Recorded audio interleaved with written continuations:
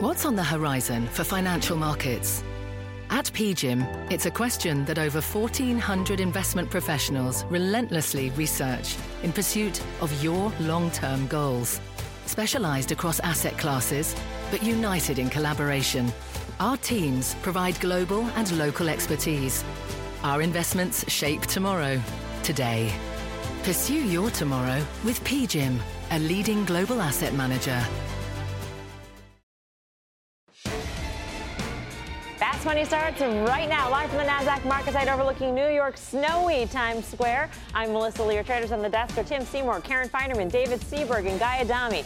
Tonight on Fast, crypto carnage. Bitcoin, Ethereum, Litecoin all getting smoked today. And a major Bitcoin exchange could be to blame. We've got all the details. Plus, it is the moment everyone on Twitter has been waiting for, actually screaming for.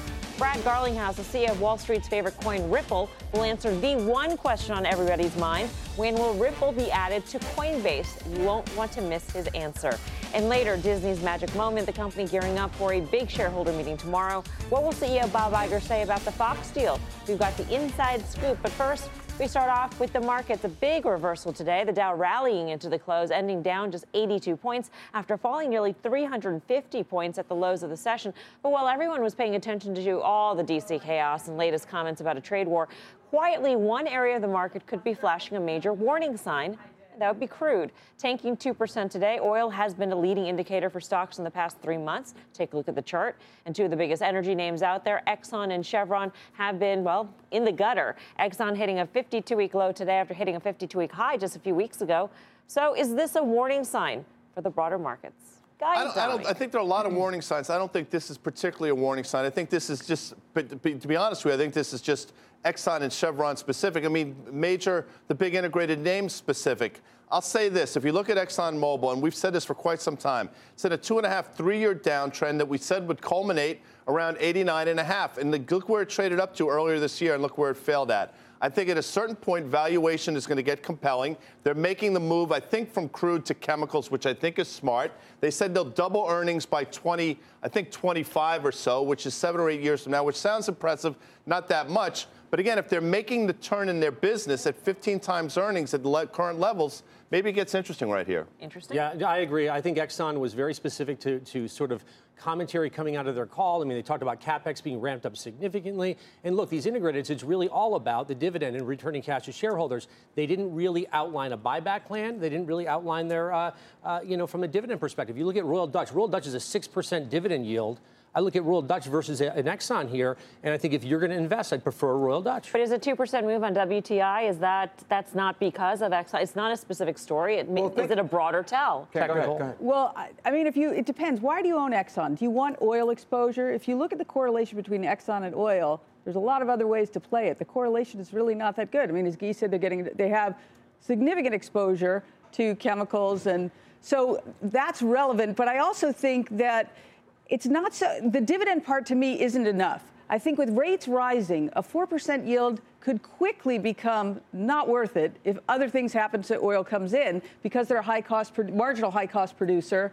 I feel like there's additional downside from that. So I wouldn't own it for the dividend. I wouldn't own it for pure oil exposure. The broader question, though, is why is oil down today? And does that tell us anything bigger about either the global economy or even the U.S. economy?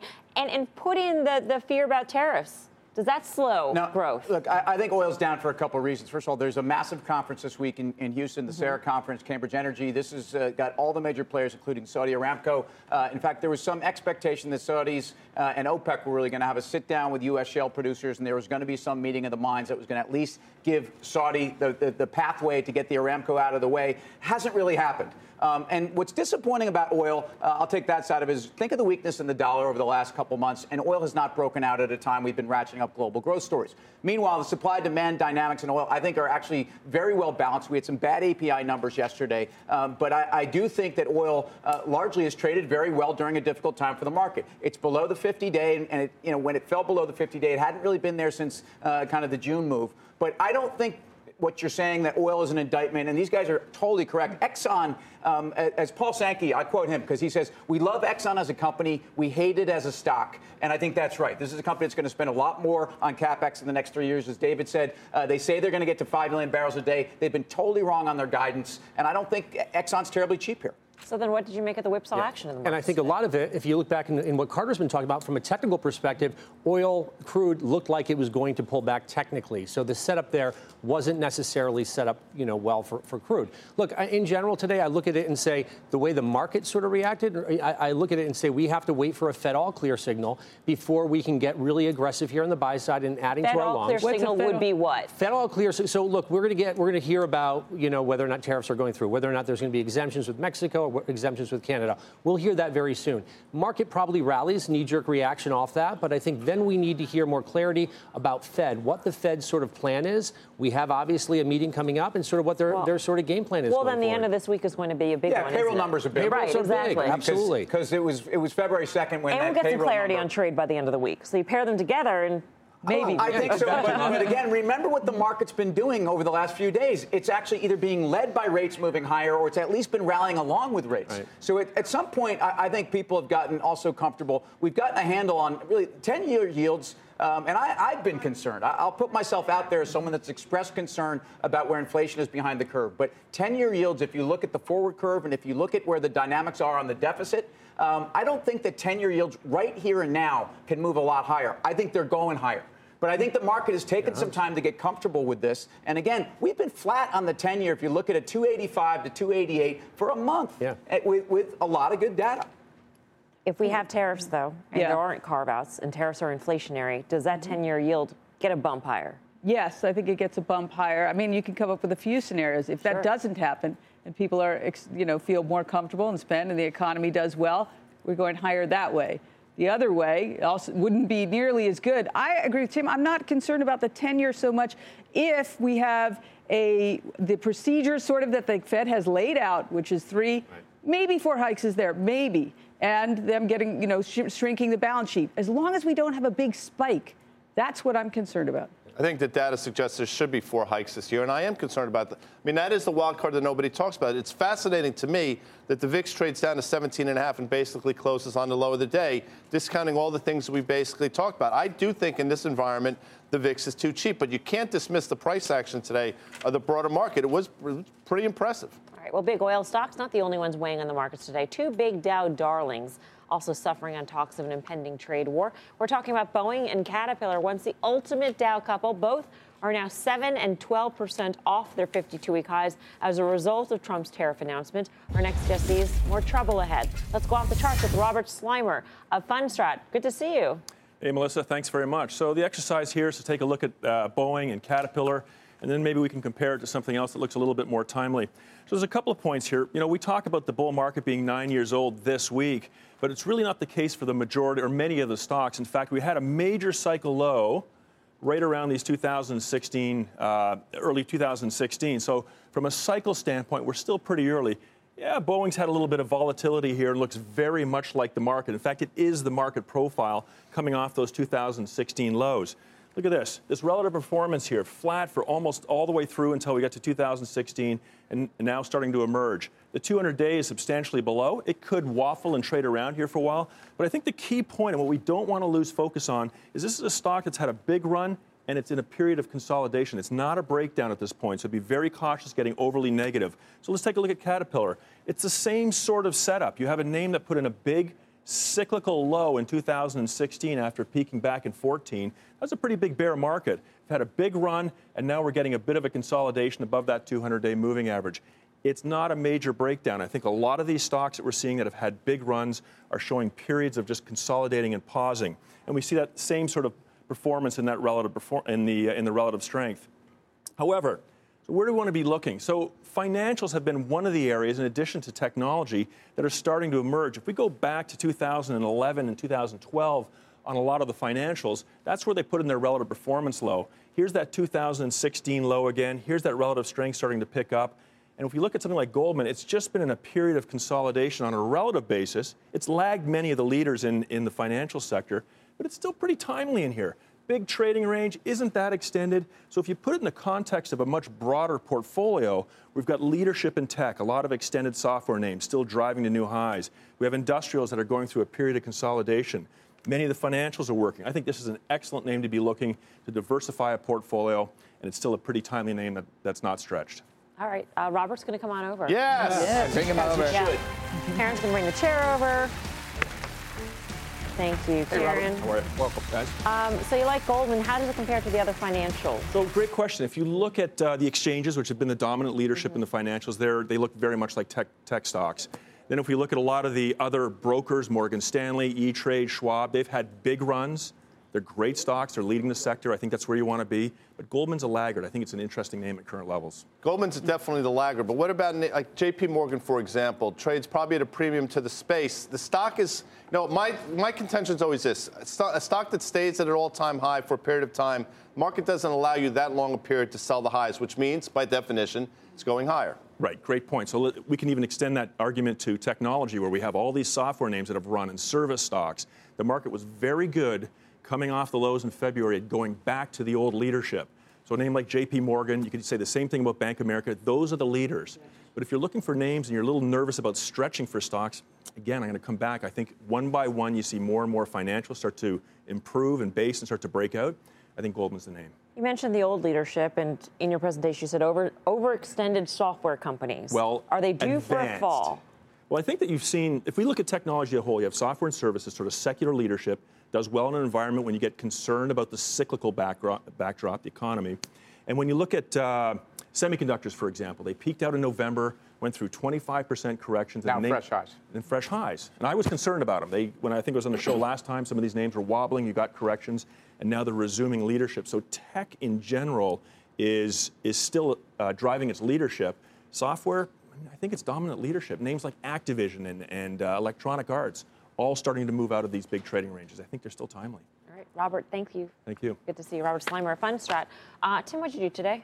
I didn't do much. I've been nibbling back into emerging markets, and I have to say that I nibbled a fair amount yesterday and thought maybe I'd nibbled too soon. But I love the price action, and a lot of the riskier markets out from the S&P are trying to break through the 50-day. And in fact, I thought today's price action was incredibly constructive. Starting to also add back to things like Cemex, which had a bad run, but commodities names and resource names, we talked about that.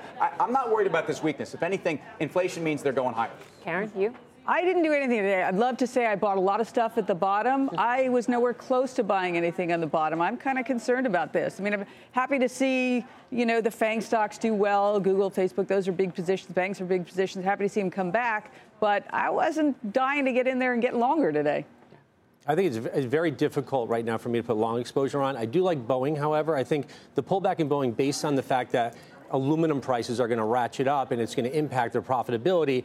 Last year, aluminum ran 30%, and it didn't have a meaningful impact on their profitability or visible impact on it. So I like Boeing here. I took a shot there and bought some. We've been talking about chips now for a while. You've had the stealth rally in Micron. I mean, stocks going from 41 to close, I think, at a 52-week higher. They're about today 54.5, 55. And I got to tell you something. The tech stocks, specifically some of these, I can't speak today, and I apologize. Chip names continue to go higher. Sorry, folks.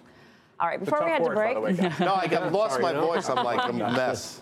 Before we had to break, we should note that CNBC's Becky Quick will be sitting down with the Exxon CEO tomorrow. That's on Squawk Box, and that starts at 6 a.m. Coming up, crypto carnage, Bitcoin, Ethereum, Litecoin all tanking today after the SEC issued a brand new warning for the space. But one of the traders says it could be the best buying opportunity of the year. We'll tell you why. Plus, it is the moment everyone on Twitter has been waiting for. The Ripple CEO sitting down with Brian Kelly with some shocking words about a potential Coinbase listing. And for all you haters out there, the interview is real. It's spectacular. We'll bring it to you right after the break. You're watching Fast Money live from the NASDAQ market site on a snowy Thursday. Don't go anywhere. We'll be right back.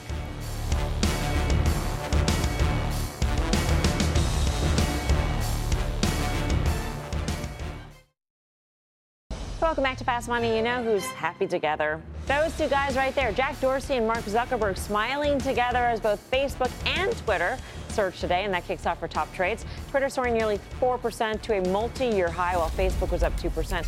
Which of these social climbers is the better bet right now? It's almost like That game that we used to play. What we play? What's the Would game? you It's been so long. Would you rather? Yes. Feels so good. You know, I kind of like right now, Facebook, I've always been a long-time bull on this story. I took a little off the table. I think it's a little concerning just based on them cleaning up their news feed. For me, I think it could have an impact on profitability for them. So I'm watching that one. Twitter, I don't understand it. I mean, again, hedge funds love this name for some reason. I see it on the desk. I talk to people all day long. I just don't understand the fascination with this story right now. It's not going to get taken over. There's not a buyer out there at this multiple but how do you explain, in media or in technology. It doesn't make any sense to me to be where it is. And it hasn't made sense to a lot of people, and yet the stock is here. They're not necessarily growing their subscriber base. No. MAUs are being questioned every day. Right. And I don't think the stock is where it is because of a takeout. I think the stock is where it is because people love the service. People the engagement on Twitter has probably never been higher for the real users, and that people know that they're going to get it right. And if anything, this is how news is being disseminated. I love the name. I'm long it, and I can't I can't explain why the stock is making this move because the last quarter's numbers were excellent. They showed profitability, but that's not enough to have moved the stock. And you're still just as long in Facebook? Yeah, just as long. I'm bigger in Google, but yeah, Facebook. I'm sort of with David. I can't say that I think there's a huge amount of upside here, which wouldn't make me want to sell Facebook and put it into Twitter. Right. Facebook's done nothing since July of last year. Let's be clear about this. At a time when the NASDAQ is ripped and you've seen the Qs go to the moon, and anything that at least has been associated with global tech, Facebook's the relative underperformance. Sideways since July. We remember having a conversation saying, you know, if Twitter gets this correct, their business, they'll hope nobody buys them at $25 a share. I mean, we had that conversation. Now here we are at $35.50 a share. To Tim's point, not just last quarter, the last couple quarters have been pretty good. In my opinion, it's never been about MAUs at all. It's about the service itself. So you could say it's expensive on valuation, which it is, but I do think that there is a moat, and I think they finally started to figure it out. All right. Still ahead, Bob's big day. The Disney CEO taking the stage at the company's annual shareholder meeting tomorrow. What will he say about the Fox deal? We've got some clues. I'm Melissa Lee. You're watching Fast Money on CNBC, First in Business Worldwide. In the meantime, here's what else is coming up on Fast. The last time Tim pitched a stock, it rallied 20% in 6 months. Now he says he's found an even better stock. He'll give you the name. Plus, BK. Ripple CEO, Brad Garlinghouse. And the question that will send the Twitterati into therapy. How important is partnering with somebody like Coinbase? The answer when Fast Money returns. Welcome back to Fast Money. Cryptocurrencies tanking today after a 1-2 punch from a major Bitcoin exchange and the SEC. Seema Modi's breaking down the details for us. Seema. Hey, Melissa, Bitcoin trading down nearly 10%. Other cryptocurrencies like Ethereum and Litecoin also under pressure as the SEC takes aim at cryptocurrency exchanges, saying its staff has concerns that many online trading platforms appear to investors as SEC regulated when they are not. It's seen as yet another attempt by regulators to crack down on initial coin offerings that use unregulated exchanges to raise funds, and also it puts stronger focus on the exchanges themselves like Bitfinex and Binance. Speaking of Binance, unusual activity at the popular cryptocurrency exchange got a lot of people talking today. Binance denied it got hacked. CEO tweeting, some accounts have been compromised by phishing. We are still investigating. All funds are safe. Before trading digital assets, SEC's Division of Enforcement and Trading is recommending investors to do some digging. First off, check to see if the platform you're using to trade tokens is registered. Also, view FINRA's BrokerCheck website about any individuals or firms operating the platform. Take note of how the exchange safeguards customer information. That, of course, is key, Melissa. All right, Seema, thank you. Seema Modi.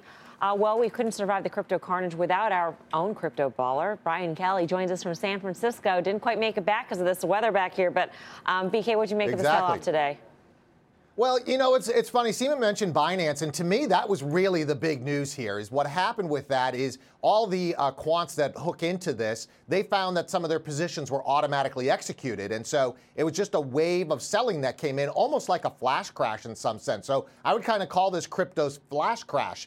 And then on top of it, you had the SEC come out with these guidelines, which in a long run, I view as extremely bullish. I mean, they could have come and just shut down exchanges, but they said, listen, these exchanges, if you're trading securities, need to be registered just like anything else. So they took the regular regulations that we have today and just applied them to this market. So you think it'll sort of make it safer for investors, make them feel safer and more willing to trade? Yeah, I think so. This is the natural progression and natural maturation of this market.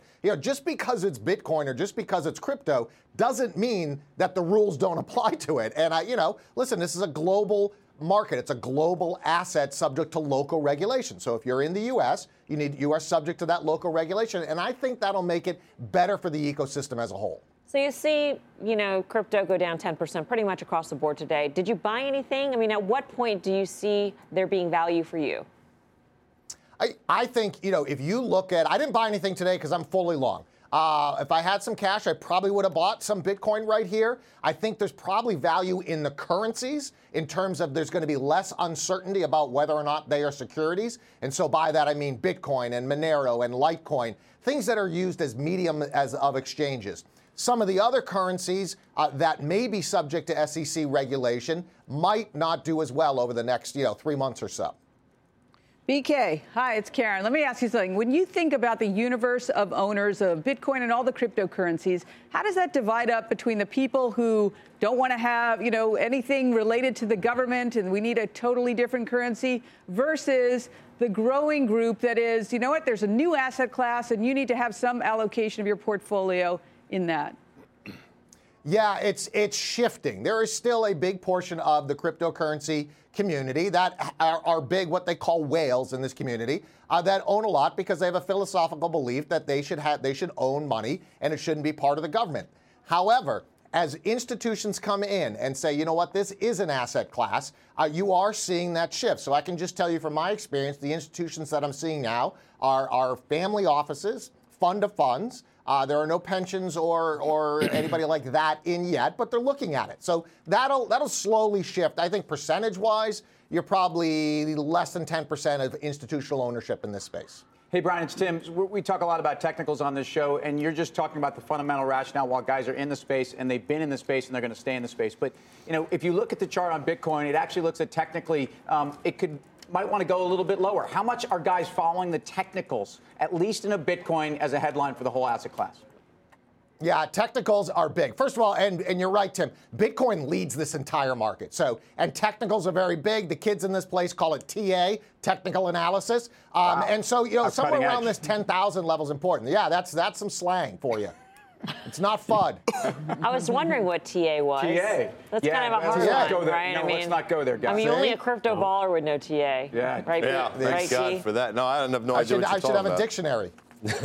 Have you guys bought more, by the way, here on the desk? No. Yeah. No, why not? BK is managing my crypto portfolio. So you trust an extraordinary in BK. job. I trust in TIBK. BK. That's my new, TIBK. There you go. Know what? I own Ethereum, and I own a little bit of a basket of currencies. But to me, I still think there is a lot of uncertainty. I think the regulators are going to do something here, and it doesn't mean they destroy the asset class in any way. In fact, as Brian's talking about, ultimately this is validation.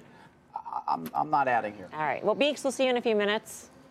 Don't that go sounds far. good. Good to see you. I've got the Golden Gate right behind me, so I'll be back. I see. All right.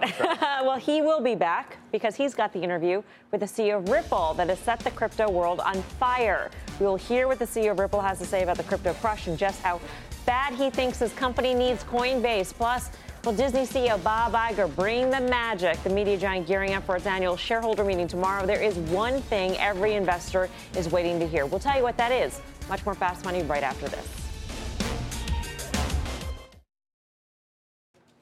Welcome back to Fast Money. A mouse, a fox, and a major shareholder meeting tomorrow could have big implications for Dow component Disney. For more on what to expect, let's get to Julia Borson in Los Angeles. Hi, Julia.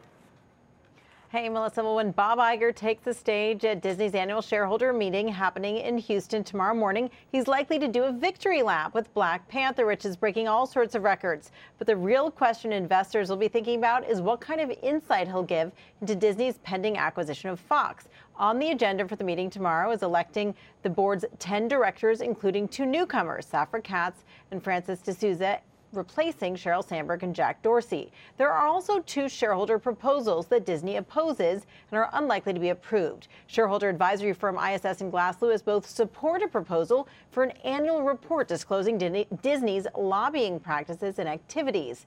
ISS also supports a proposal to make it easier for shareholders to nominate directors, removing the 3% minimum ownership rule currently in place.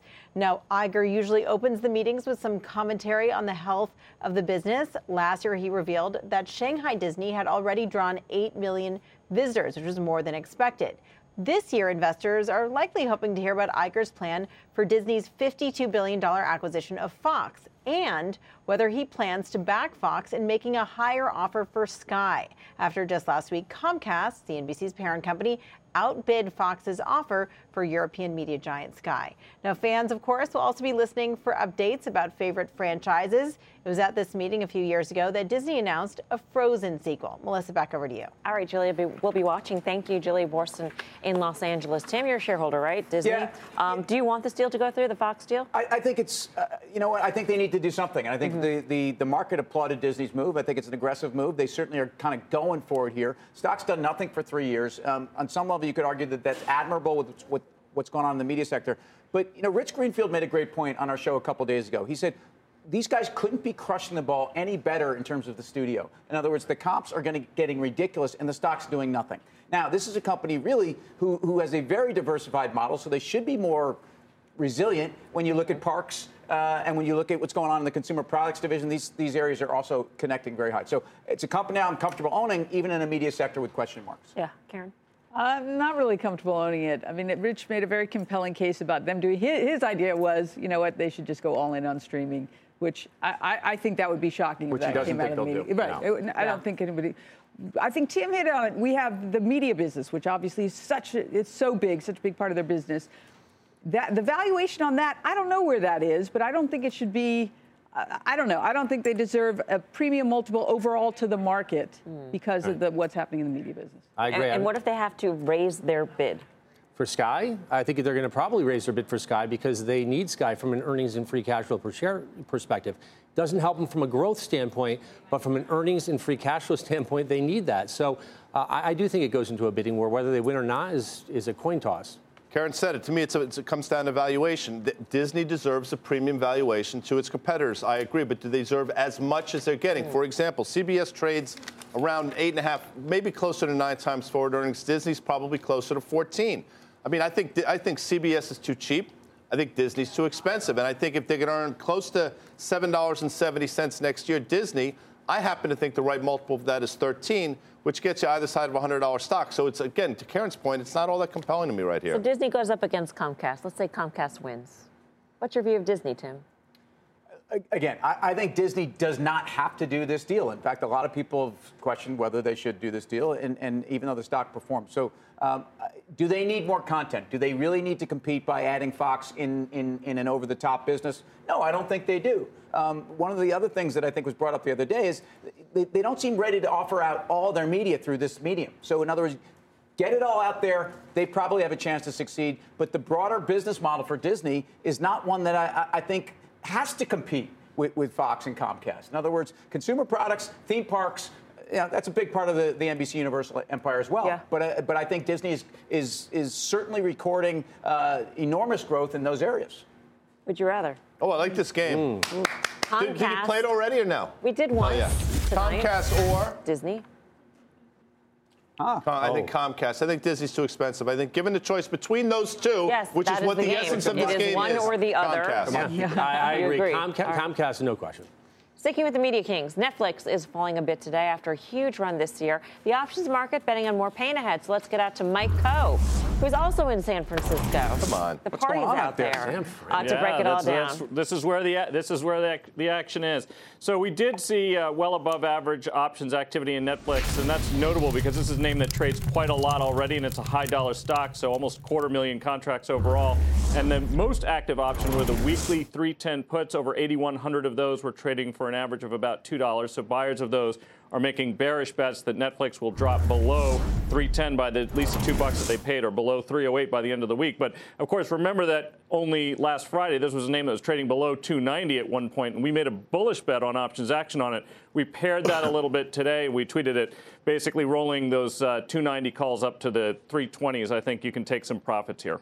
Are you worried about Netflix going into earnings, David? I'm not. I think they're going to do very well into earnings. I'm not concerned about this at all. I think they can put their foot on the accelerator. We heard about Reed Hastings and what he said about the India opportunity for them. So I think Netflix is going to continue to win, and they're going to win on the sub gain. 70% year to date, by the way. Yeah, it's up 70% year to date. Reminding you, it's up 70% year to date. I know. I'm going to toss another one over the guy. Don't make it a hard one, Would please. you rather? Oh, I like this game. Since I like this game. Comcast. Comcast or value, Netflix? right, a value in media, or Netflix, which is a premium. Long Netflix a long time. Good for you. Netflix. All right. Well, and Tim is right. I mean, the stock's been, and Stifel just downgraded the stock on valuation, $325 price tag. They report, I think, in the middle of April, and I think the stock's going to continue to grind higher. Reed Hastings, who watches the show, stud. Mike, good to see you. My co in San Francisco. Who was also a stud. Well, that goes without saying, right? For more options action, check out the full show. That's Friday, 5:30 p.m. Eastern Time. All right, coming up next, it is the interview that will break the internet, and it hasn't even aired yet. Our own crypto baller Brian Kelly sits down with the CEO of one of the hottest cryptocurrencies out there, Ripple.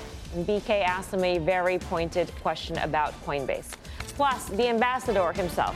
Stepping up to the plate, Tim Seymour says there is one under-the-radar tech stock that is up 80% in the past year. It's about to take off. He will tell us the name when Fast Money returns.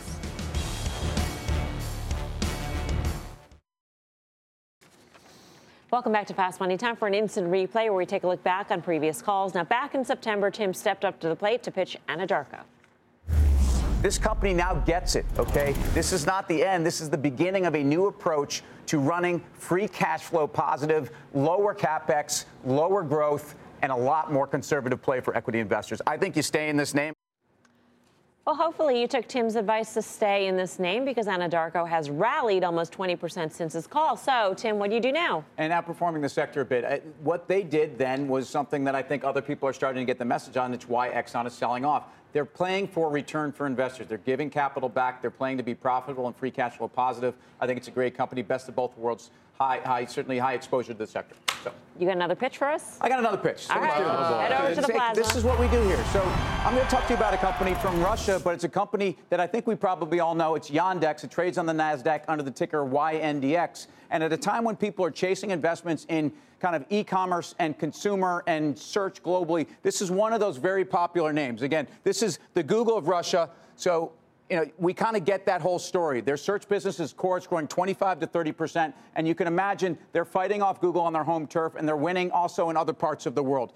This is what's very exciting. Driverless taxi. They've just actually, in the last couple of weeks, combined their businesses with Uber in Russia. They now have the largest driverless taxi, the largest taxi business in Russia. It's a business that also leads them into delivery of food and all these other ancillary businesses that people are paying high premiums for companies in other parts of the world, like here. And this is the one that's doing it there, and will be doing it in other places. And again, when it comes down to it, it's cheaper than its global peers. So when I look forward at the chart, I think you want to see a stock that's ultimately breaking out. It's a company that I think you have a dynamic here where if you think about the e-commerce plays and the global ways to play technology, this is another one of these names. Obviously had a nice move that went kind of sideways. Then we had earnings here where we saw that profitability for this company is really starting to grow. They're growing 25 to 35%, which again puts them at a multiple at around 28 times for just the core business, not even the taxi business. And that's the one that's exciting. They might even IPO that in NASDAQ, but it's a name a lot of hedge funds own, and I think it's going higher.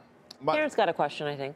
Yeah, Timmy, so how much of this movement in the stock is you're going to have Russia exposure, and how much is the underlying business? And how do you think about that? I think it's more sector-specific, Karen, although Russia's really outperformed. Russia's up about 11 or 12%, outperforming many other markets, mostly because I think the fundamentals and the macro have improved with oil prices better. But this stock gets traded with a basket of peers that includes Baidu and Google and a lot of these global tech plays. And I think that's why it's going higher.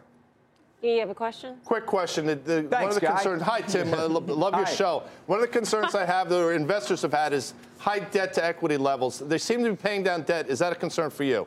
No, I think ultimately these guys are in a position where the balance sheet is giving them enough flexibility to do the deal with Uber. I think it's a tech company. It's trying to grow. It's certainly not ever going to be one where they're giving cash back. So I think the balance sheet is not hamstringing this company. Nice. There's only one thing left to do. Vote. So are you buying Tim's pitch on Yandex? Karen. I am buying Tim's pitch. Even though he was injured. Did you see that elbow injury he had? Still. I thought he made a compelling pitch. I thought valuation is not crazy considering the growth and what they're doing. Seaberg? This is a very messy board, but I would say I am a buyer of Tim's call. I think it's a great call. I think, look, from a valuation perspective, even though the stock is up 83% over a one-year period, it is still a lot cheaper than its peers. That's why I'd stick with this one. All right, I'm going to throw a little cold water, not because I don't like Tim, because the technician hat in me says I would rather buy the breakout above 45. And as Tim will tell you, this stock traded up to 45 at the end of 2014 and failed miserably, potentially about to do that again. I'd rather buy the breakout than to buy it here. That hurts more than my elbow. Wow. Guy. Well, I'm trying to keep it real. Two buys, one sell on this test. So does Tim's pitch have you running out to buy the stock? We should note the stock is up more than 3% after hours since that pitch. So log on to Twitter right now, vote in our poll at CNBC Fast Money. We'll reveal the results at the end of the show. Still ahead, it is the interview that set the crypto world on fire. The CEO of Ripple, Brad Garlinghouse, sits down for a rare talk with our own Brian Kelly, and you will not believe what he said about getting added to Coinbase's platform. Yes, Twitter, it is real. It is spectacular. It is next, we promise. You're watching Fast Money live from snowy Times Square in New York City. We've got much more right after this.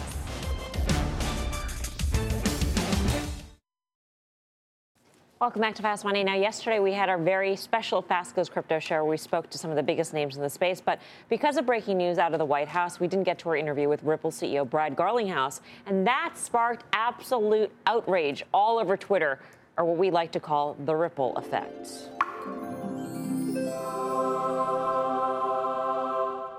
Well, luckily, our own Brian Kelly was able to sit down with Garlinghouse after the show, and he asked him about Ripple being Wall Street's favorite crypto. Here's what he had to say. Early on, Ripple, the company, took the point of view of, look, how do we use XRP to solve an institutional use case? Our goal hasn't been to go out and curry favor with the speculators. It's really been to solve a big problem around how payments flow cross-border for banks, for payment providers. We've been very fortunate by focusing on that segment and signing up really over 100 customers now, ranging from some of the largest banks in the world to small banks. But I think Wall Street has responded because people, I think, recognize at the end of the day, any digital asset is only as valuable as the problem it's solving. And if it's just speculative over the long term, that's not going to work out well. So, but how have you got Wall Street executives comfortable? Because you have a lot of prominent Wall Street people saying, or firms saying, you can't buy Bitcoin, and they're saying Bitcoin specifically, but it's still a digital currency. How do you get them comfortable with that, saying, you know what, use this digital currency, not Bitcoin, because this one's okay? I think it's incredibly important that the whole industry recognize that we have to work with the regulators. We have to work with the system. I've been fond of saying, the blockchain revolution is happening from within the system. It's not going to happen from outside the system. There's some in the Bitcoin community that have really advocated kind of, not just down with banks, but down with governments.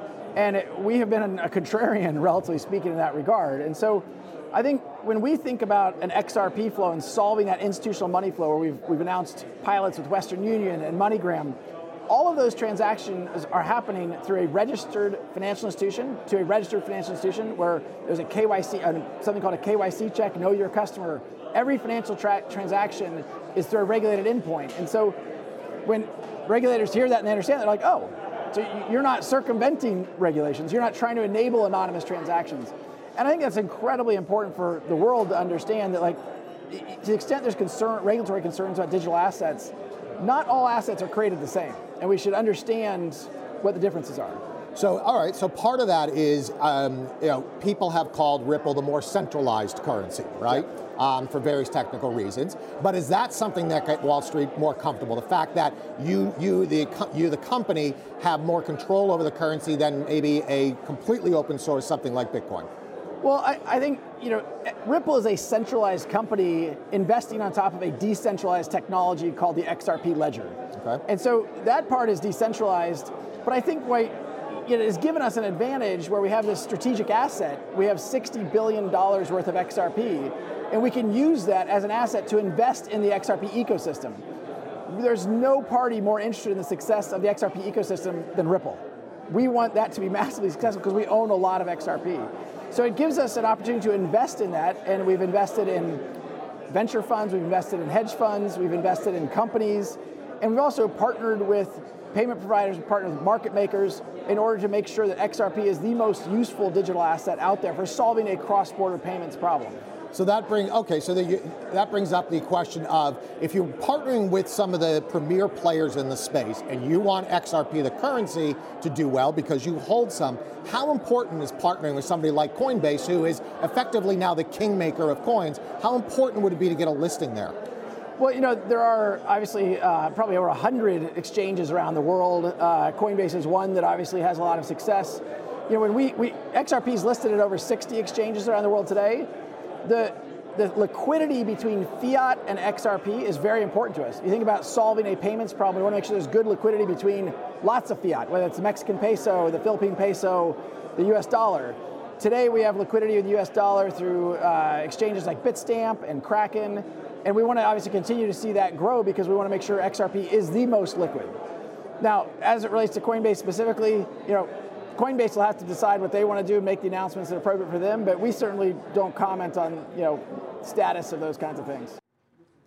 Let's bring BK back in. He is in front of apparently the Golden Gate Bridge, the Bay Bridge. So people were paying attention. I know, people were paying attention. That was BK's little joke. So Garlinghouse is very diplomatic about whether or not he would be added to Coinbase. He said it's up to Coinbase. What do you think, BK? What's the next logical coin to be added? I mean, certainly Ripple is probably one of those. Ripple, Stellar are one of those. I don't have any special insight.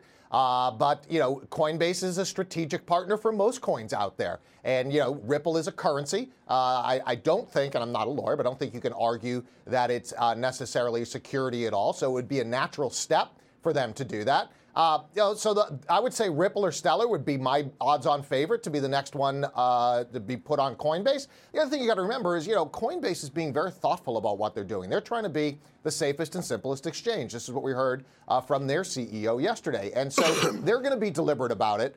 They are going to make sure that everything that goes on there is a high-quality asset, and they've done their due diligence. We should actually note, too, and before we move on from this topic, that Ripple had actually gone up in value, or XRP had gone up in value on this notion that we were going to be speaking to Garlinghouse and Asif Hirji on Fast Money on our crypto show yesterday, because people thought that was a surefire way of telling that Ripple was going to be listed on Coinbase, which didn't happen. And that right now Coinbase is facing a shareholder lawsuit surrounding the circumstances of the BCH rise, the Bitcoin Cash rise, ahead of it being added to the platform. So this is why we're really talking about this, and Coinbase is being extra careful about how they tell the world which coin they're going to list. But Seaberg's got a question. Exactly. Hey, BK, it's DS, BK. A question on Ripple. Ripple's coin is not correlated to transactions, right? Whereas Stellar is correlated to transactions, a true decentralized platform where you have adoption really driving the value of the coin. So do you look at Ripple and say that is concerning to you over the long term? Wouldn't you prefer to own a coin like Stellar that gives you that sort of, really true decentralized sort of platform? Well, I own both for two different reasons. They've kind of taken, first of all, the Stellar and Ripple platform are very, very similar, developed by the same people, essentially. And they've since split, and they're developing differently. But what I would say about Ripple, that has been a concern about Ripple, that you don't necessarily need the Ripple currency to operate the first product that they released, which was essentially going after SWIFT, interbank global payments. Now they have other products that they're announcing that you actually do use the currency for. And so that, to me, is the game-changing piece for Ripple, because it does say, you know what, if these products take off, and they're very early stages, they're just trials, but if they take off, then the currency is going to be an integral part of it. Right. Beeks, good to see you. Good to see you all as well. Enjoy the Golden Gate Bridge. Yeah. The Bay Bridge. All right, Beeks, thank you. And bye. We should note bye. Are you out there buying Tim's pitch for Yandex? Well, in the after-hour session, you know what the stock's doing? It's up about 3%. No. There is still time to vote in our 2.5% right now. Still time to vote in our Twitter poll. Head to CNBC Fast Money. Weigh in. Results right after this, as well as the final trade. Stay tuned.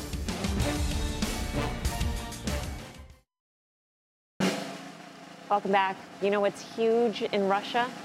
Tony Braxton's Unbreak My Heart. It still pulls at the hearts of young Bolsheviks all over Russia. And maybe Tim's too, because he lost his pitch by a large margin. 70% said no, Tim. So that's voted a record. yes 18 times. I mean, which means maybe I need to listen to it twice. Someone argued that I wanted to lose because for this final trade, Tim. Tony. Final trade. I'm going to pile on myself and pick Yandex for my final trade. Yeah, Dollar Tree was down a lot. Call wasn't great, though. Don't jump in. Wait. 32. Buy the heck out of Ethereum here. I love these protocol layer tokens. So proud of herself. With real enterprise value, buy Ethereum. AMD there, Melms. Back to you. See you back here tomorrow at 5. Mad Money starts right now.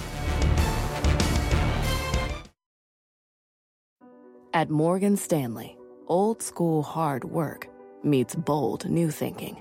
At 88 years old, we still see the world with the wonder of new eyes, helping you discover untapped possibilities and relentlessly working with you to make them real.